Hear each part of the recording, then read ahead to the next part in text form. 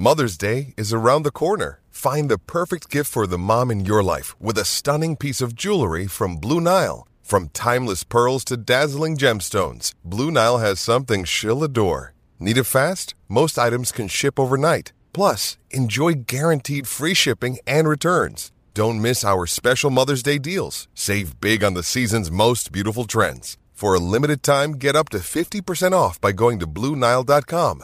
That's BlueNile.com. When you need mealtime inspiration, it's worth shopping Kroger, where you'll find over 30,000 mouth-watering choices that excite your inner foodie. And no matter what tasty choice you make, you'll enjoy our everyday low prices, plus extra ways to save, like digital coupons worth over $600 each week. You can also save up to $1 off per gallon at the pump with fuel points. More savings and more inspiring flavors make shopping Kroger worth it every time. Kroger, fresh for everyone. Fuel restrictions apply. Another day is here, and you're ready for it. What to wear? Check. Breakfast, lunch, and dinner? Check. Planning for what's next and how to save for it? That's where Bank of America can help. For your financial to-dos, Bank of America has experts ready to help get you closer to your goals. Get started at one of our local financial centers or 24/7 in our mobile banking app. Find a location near you at bankofamerica.com/talktous. What would you like the power to do? Mobile banking requires downloading the app and is only available for select devices. Message and data rates may apply. Bank of America N.A., member FDIC.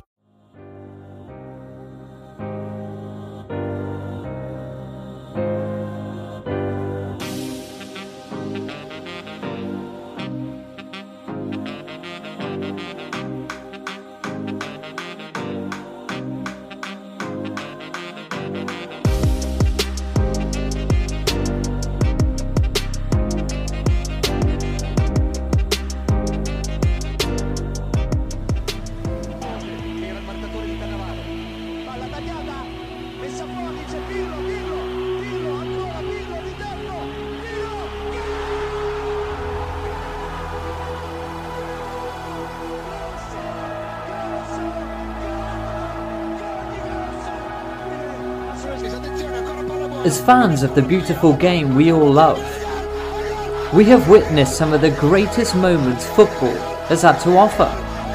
All this thanks to a small group of people, the commentators. They are the perfect link between your ears and the memories being made to be stored away, locked in the vortex of your mind forever.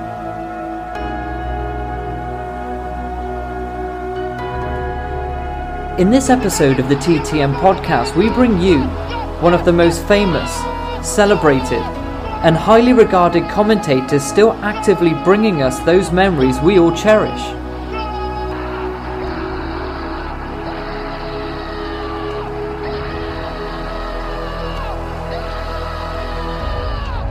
You will have heard his voice in the pubs, in the car, pretty much everywhere where a game is on.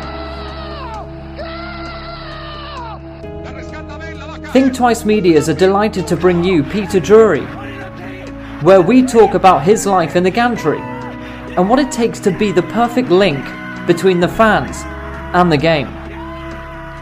We also talk about his memories and what it's like to commentate in the Champions League to the World Cup final itself. So sit back, relax, as we bring you Peter Drury, life in the gantry.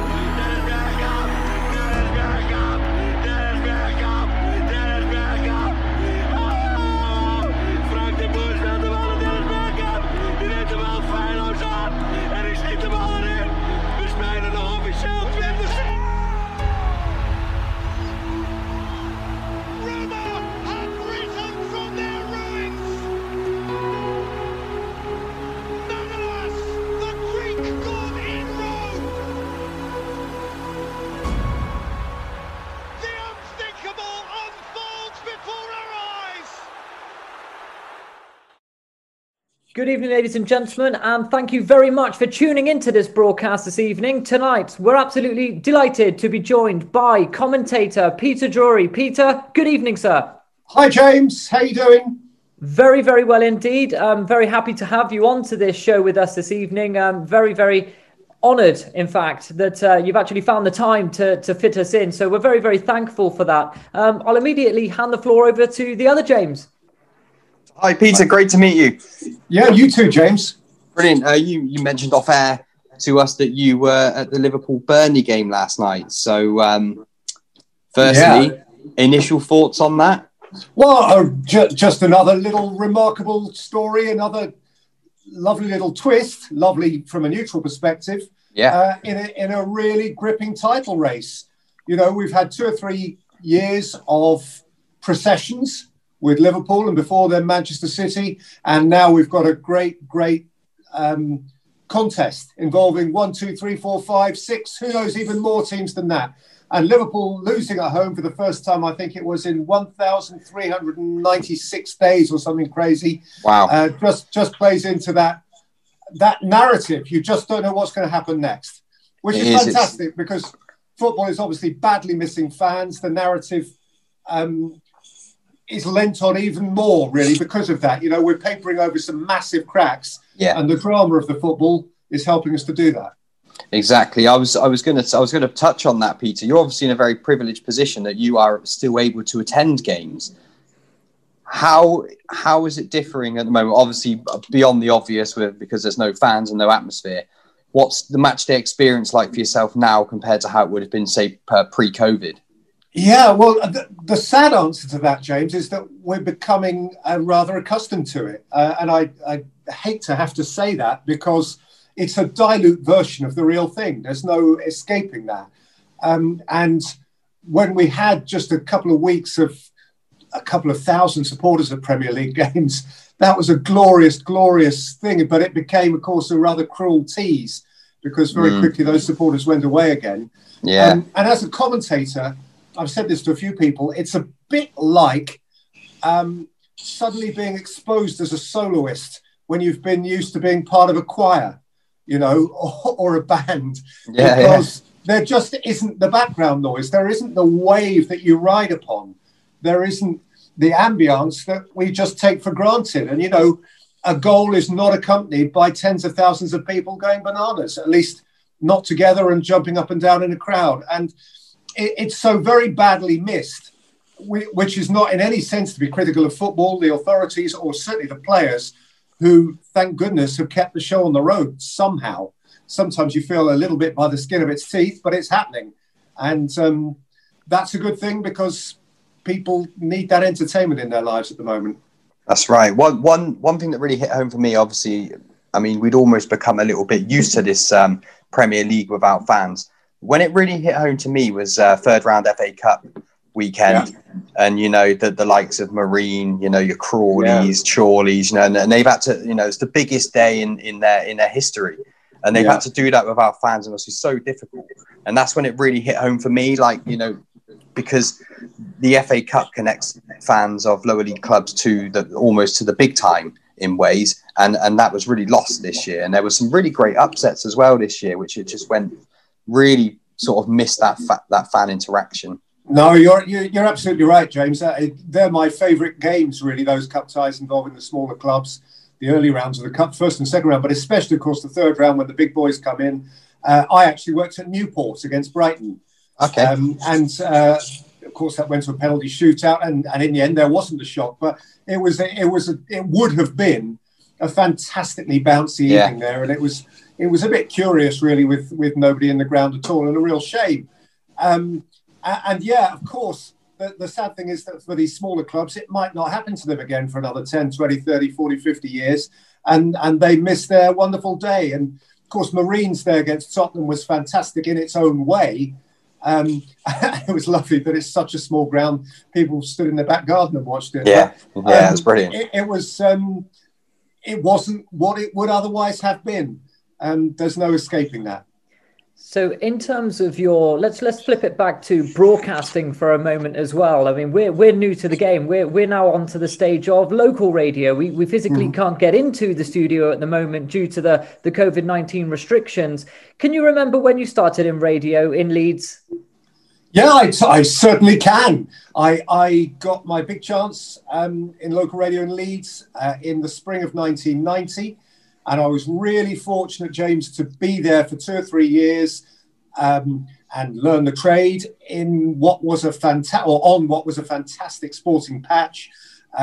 Whilst I was there, Leeds United won the title under Howard Wilkinson, the last winners of the pre-Premier League. So that was wonderful experience. And I covered Yorkshire cricket, and as a soft southerner, I learned a little bit about rugby league. I loved covering Bradford City and Huddersfield Town and Halifax Town, who were in the 4th Division back then. That's right. And travelling up and down the land doing those things. And they were great, great days. And I remain a massive advocate of local radio. And when I'm driving up and down the country listening or travelling to football matches, I'm constantly flicking between local radio stations for coverage. And there are some top broadcasters out there doing a great job. Now, obviously, in terms of radio broadcasting as well, my father's always gave me a great tip, which I've actually carried with me since I've flown the nest of the family home and set up station in my own tree. I think as far as I'm concerned, when the football's on the TV, he always told me, no disrespect to any commentators on the television set, but just sometimes, if you turn the commentary down on the television, but turn on the radio commentary, you can then genuinely appreciate the skill and the attentiveness to detail that radio broadcasters actually give. Do you ever miss doing that on the radio, commentating on a live game?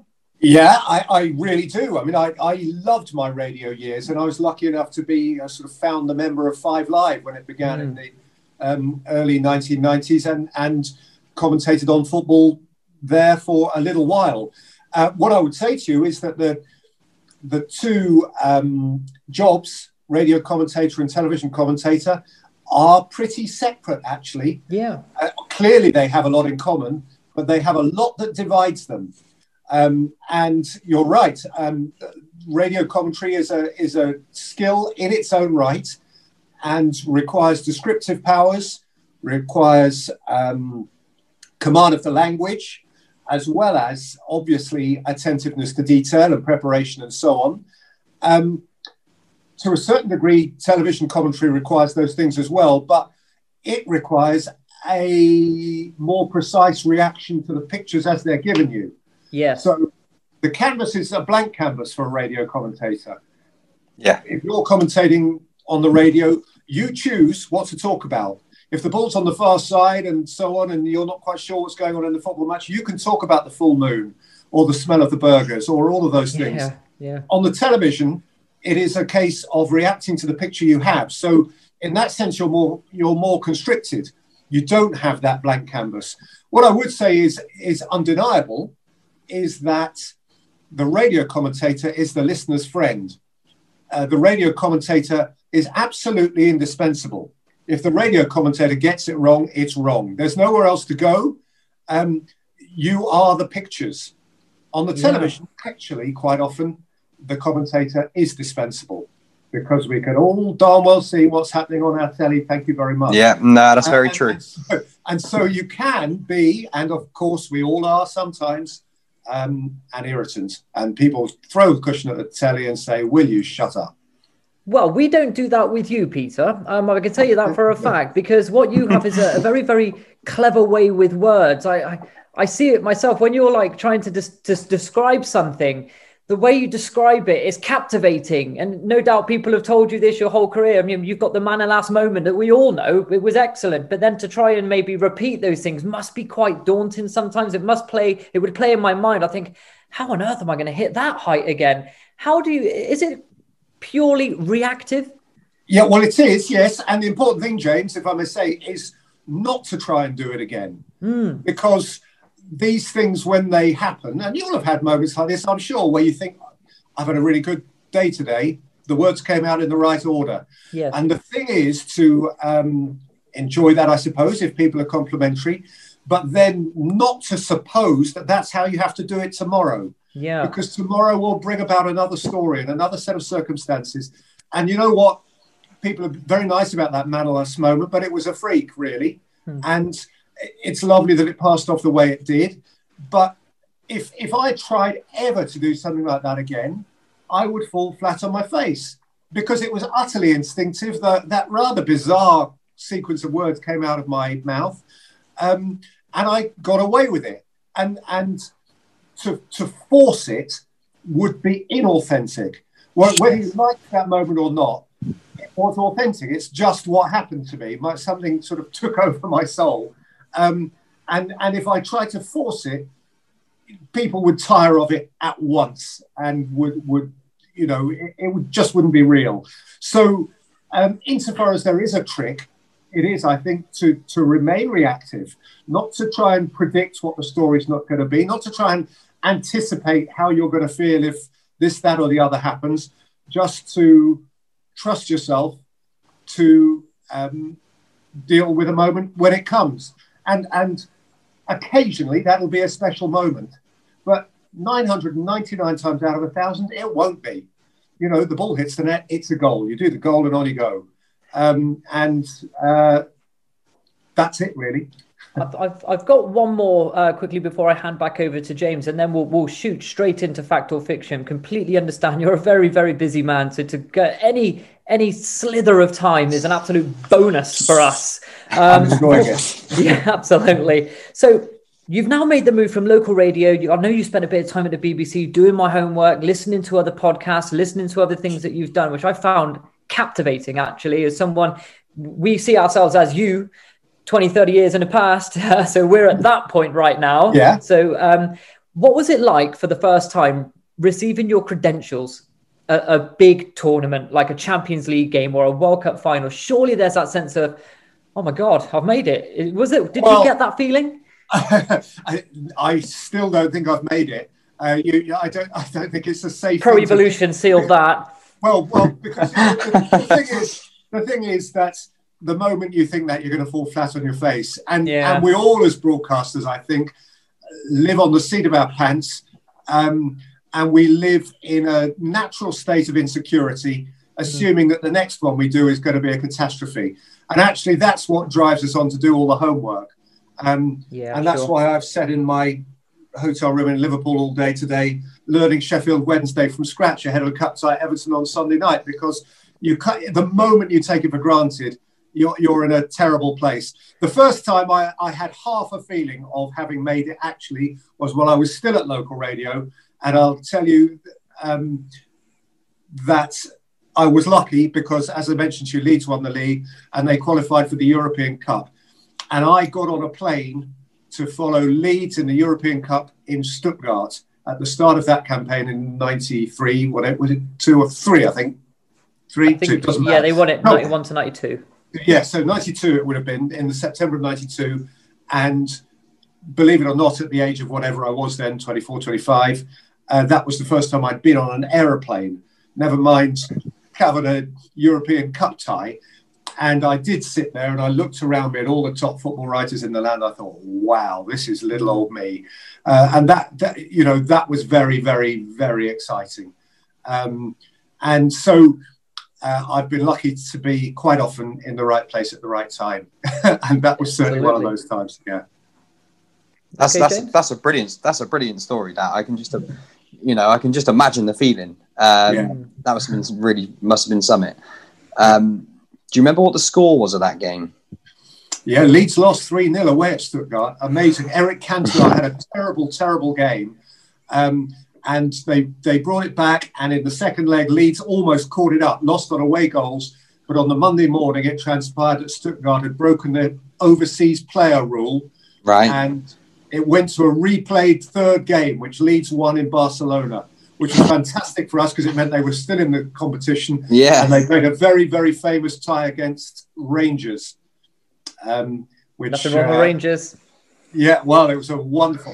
And I'll tell you, this is a great story to rattle on. But this is a great story. When Leeds played Rangers in 93, there was such a risk of crowd trouble that both sides denied the other away supporters. They shook hands and said, listen, no away fans, it's safer that way. And as the young Radio Leeds reporter, I went up to Glasgow to Ibrox to commentate on this game between Rangers and Leeds, and the noise was extraordinary. And a couple of minutes in, Leeds scored. Gary McAllister scored a fantastic goal. And I went berserk, as I should, as the Leeds commentator, Leeds have scored an Ibrox. Yeah. And I suddenly realised everything else had gone silent. And in this crowd of 50-odd thousand Glaswegians, I was the only celebratory voice. And I suddenly felt a bit sheepish. And gradually and mercifully, the crowd noise picked up again, and Rangers went on to win that tie, actually. Brilliant. One thing I was quite interested in, Peter, obviously you've been around the game for a long time now, in quite close to the inner circles of the game, certainly in the upper echelons. So who do you class as people within the game that over the years you've got to know them personally? Who are you really quite close with that we wouldn't expect? Well,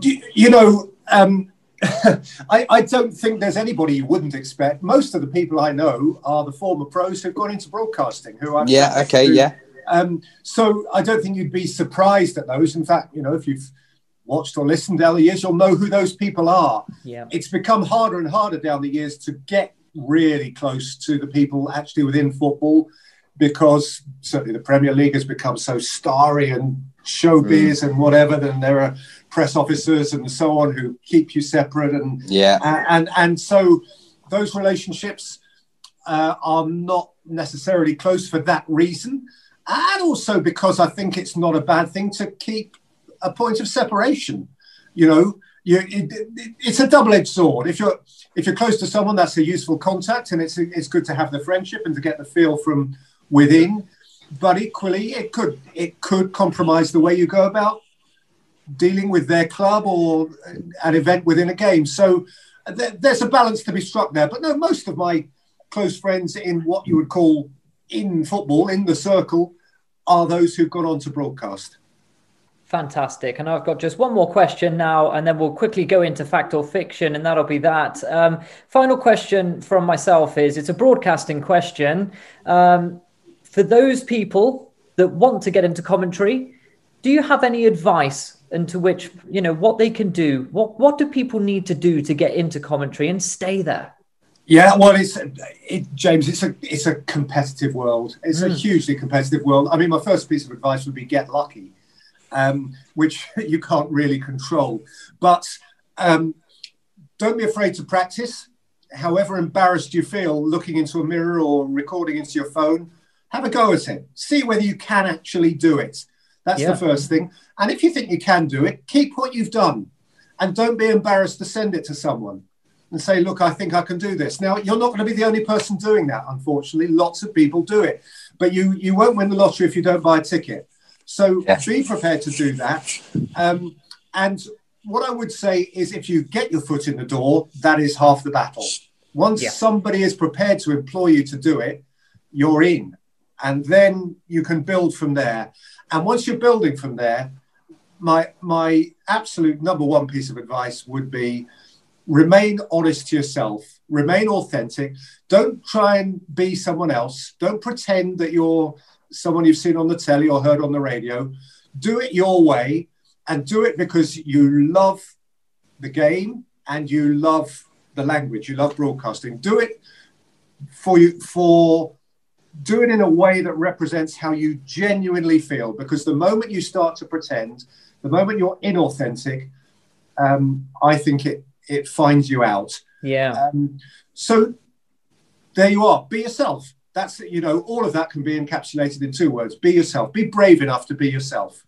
I think that's wonderful advice. And I think a lot of listeners that will listen to this will really take those comments on board. That's class. Very classy. We now move into a critically acclaimed by us game called Fact or Fiction. It's 4 questions where Peter Drury, as the guest, will go up against James, the other presenter of this show, in a game of wit and a game of knowledge to test yourself to see who has the mettle to come out on top in fact or fiction. So James, at the moment, you're on a bit of a losing streak at the moment. It may be time to correct it. Are you ready? I am, and I never thought in my life I would be sat here about to try and avenge a defeat to Marcus Stewart with a win against Peter Drury. I mean, it's almost like I'm living in an alternate universe. But I'm always ready for fact or fiction. I'm ready to play you into form, James. I hope so. I really do hope so, Peter. Right, it's time to go. Peter, are we ready, my friend? Ready. Fantastic. So question number 1 to Peter first. Cesc Fabregas has more yellow cards than Roy Keane in their Premier League careers. Is that fact or fiction? Oh. I'll say, it feels like a trick question, but I'll say fiction. Okay, great. And James, what do you make of that one? I think that the referees would be a little bit more lenient back then, when certainly in Roy Keane's prime. And Fabregas, I'm going to make a bit of a wild statement, say probably played more Premier League games than Roy Keane. And he's a bit of a petulant guy at the best of times. And I don't like him, just throw that in there. I'm going to say that is a fact. Okay, so you can actually put a cigarette paper in between the amount of cards that each player has received. Cesc Fabregas has 71 yellow cards in his Premier League career. Roy Keane, 69. So yes, James takes a 1-0 lead here. Very, very, very, very tight. James. So the next one is complete and utter left field. The German goalkeeper, Manuel Neuer, did the voiceover for Frank McKay in the German edition of the film Monsters, Inc. James, is that fact or fiction? He's quite eccentric, Manuel Neuer. And he's probably really well thought of in Germany as well. So I think if anyone was to do it, I can believe it was him. Yeah. So I'm going to go fact. Okay. And Peter? I didn't catch the end of James's answer, but that's not a bad thing because it shouldn't affect mine.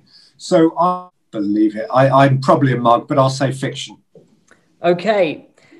Manuel Neuer did do the voiceover. It shocked me to the inner core. I could not believe it, but it's true. So after 2 questions here, James is leading Peter Drury 2-0, but all is not lost. It is retrievable. It can be salvaged.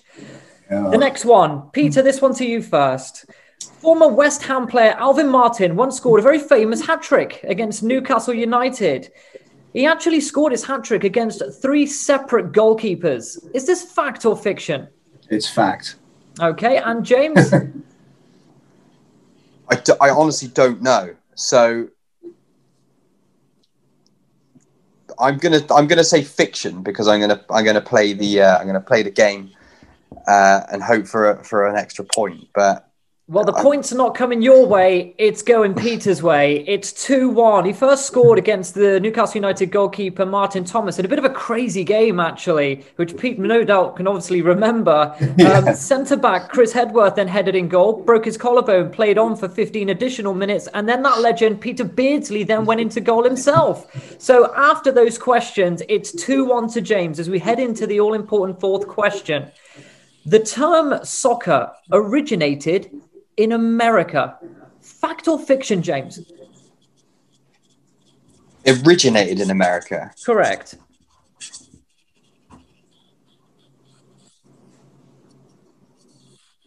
Wow. It sounds too good to be true. So I'm going to say it's fact. I think you're trying to bluff me here. Okay. Peter, to yourself. Well, I don't know, but I'm going to say fiction. Not least because James was so sporting in the last round when he could have just matched my answer and therefore guaranteed a win. So hats off. So I will take the alternative just because if I'm right and he's wrong, that is an equaliser. And it is an equaliser. It's late in the day. It's so late. There's not enough time left in the hour to complete this equaliser, but it's been done. It's right. It's fiction. Until the early 1900s, it was used in Britain. It was used and derived from the term association football. At which point in 1970, it was adopted by the Americans. And then there's a stigma which has become attached to it from European football boffins such as ourselves, that we've now said that it's not called soccer, it's called football, which means we have a tiebreaker. So we're going down to the tiebreaker question. Who wants to take this question first? James, you decide, because honestly, you are the moral winner because you were so sporting during the course of that in what was effectively the semi-final. So it's your shout. You can go first or second. I'll go first. Okay, then. So, Giuseppe Bergomi played in 4 World Cups, but did not actually appear in any qualifiers. Is that fact or fiction?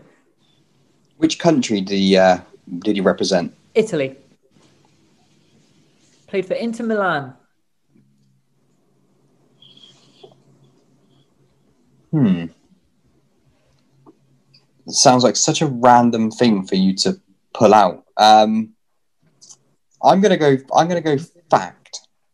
He might have been like a third choice goalie or something like that. Okay, and Peter? I will say, I find it hard to believe he didn't play any qualifiers. He was a very accomplished player. So I'm going to say fiction. Okay. We have a result. Bergomi did not play in any of the qualifiers for the World Cups. In Italy, 1982, 86, 1990, and 1998 World Cups. He didn't exert himself in any qualifiers whatsoever. That is obviously a fact, an unbelievable fact. So congratulations to James. He wins. James. I'm back on track. Actually Broken wins the duck. fact or fiction. And from there, Peter, we'd like to say a very, very big thank you for joining us on our broadcast. We value your time so highly, and it just goes the mark of a true gentleman to take the time out to meet us. And we wish you luck, and thank you ever so much. And listen, guys, I wish you luck too. It's been a lot of fun. Really enjoyed it. Thank you for inviting me on, and keep up the great work.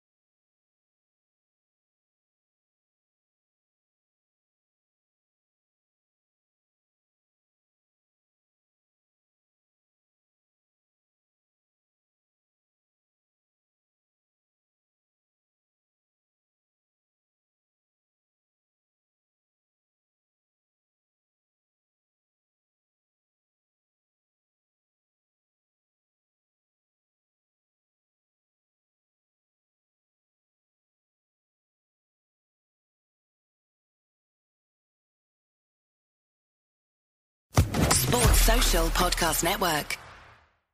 Lucky Land Casino, asking people, what's the weirdest place you've gotten lucky? Lucky? In line at the deli, I guess? Aha, in my dentist's office. More than once, actually. Do I have to say? Yes, you do. In the car before my kids' PTA meeting. Really? Yes. Excuse me, what's the weirdest place you've gotten lucky? I never win and tell. Well, there you have it. You can get lucky anywhere, playing at LuckyLandSlots.com. Play for free right now. Are you feeling lucky? No purchase necessary. Void where prohibited by law. 18+. Terms and conditions apply. See website for details.